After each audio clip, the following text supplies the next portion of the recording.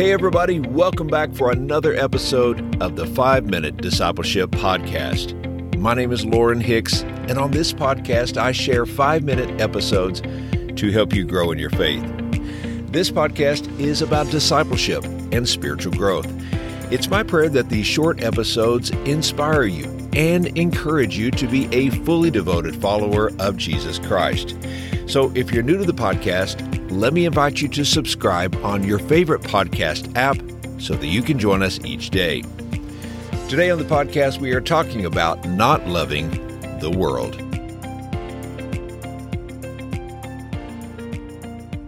A pastor had recently come back from a ministry trip in India. While he was there, he heard of a little girl who had been brought up in a strict Hindu family. She had come across some Christians. Someone asked her one day what she thought a Christian was. She thought for a few moments and replied, "Well, as far as I can see, a Christian is somebody who is different from everybody else." I think you would agree with this assessment of this young girl. When Christ comes into our lives, He begins to change us. We call this process sanctification. The Holy Spirit begins His work of sanctifying us. As we continue to grow in Christ, we are letting go of the old life, the old values, and the old ways of thinking and living. We adopt a new lifestyle, one patterned after Christ. One thing that fundamentally changes is what we love.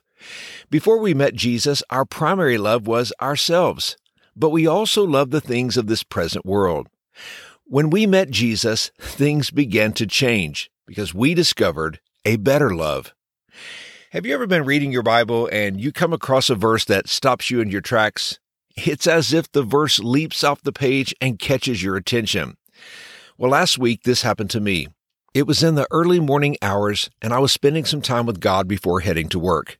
I came across 1 John chapter 2, verse 15, where the Bible says, "Do not love this world, nor the things it offers you. For when you love the world, you do not have the love of the Father in you." Now, the Message paraphrase of this verse says it this way: "Don't love the world's ways. Don't love the world's goods. Love of the world squeezes out love for the Father." The Holy Spirit seemed to illuminate the word right on my Bible. I could not go on. Do not love the world, because when you do, the love of God is not in you. So I began to pray and ask God to show me where in my life I was loving the world. It's so easy to do this, isn't it? It's easy to get swept away by a culture that does not acknowledge God or His ways. So what does John mean when he says we are not to love the world? Is he talking about the physical universe? Is he referring to our lives, homes, jobs, and families? John's caution about what we love has to do with the value system of this world. Loving the world means being devoted to the world's treasures, philosophies, and priorities. God tells His children to set their priorities according to His eternal value system. We are to seek first God's kingdom and His righteousness. The problem with loving the world is that it conflicts with what is to be our first love. Jesus is to be our first love. Why?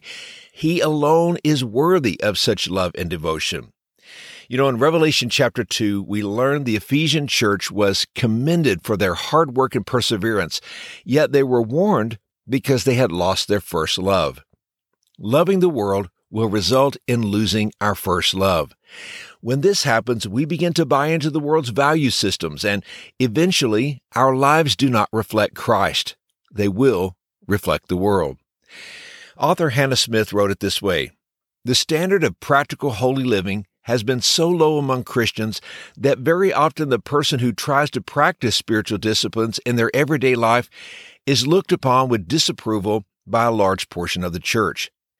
And for the most part, the followers of Jesus Christ are satisfied with a life so conformed to the world and so like it in almost every respect that to a casual observer, there is no difference between the Christian and the pagan." Powerful words, right? It reminds me of Paul's words in Romans chapter 12, verse 2, "Do not conform to the pattern of this world, but be transformed by the renewing of your mind."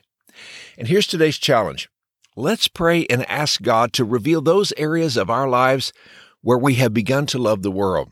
And let's refocus our hearts on loving Jesus first and foremost.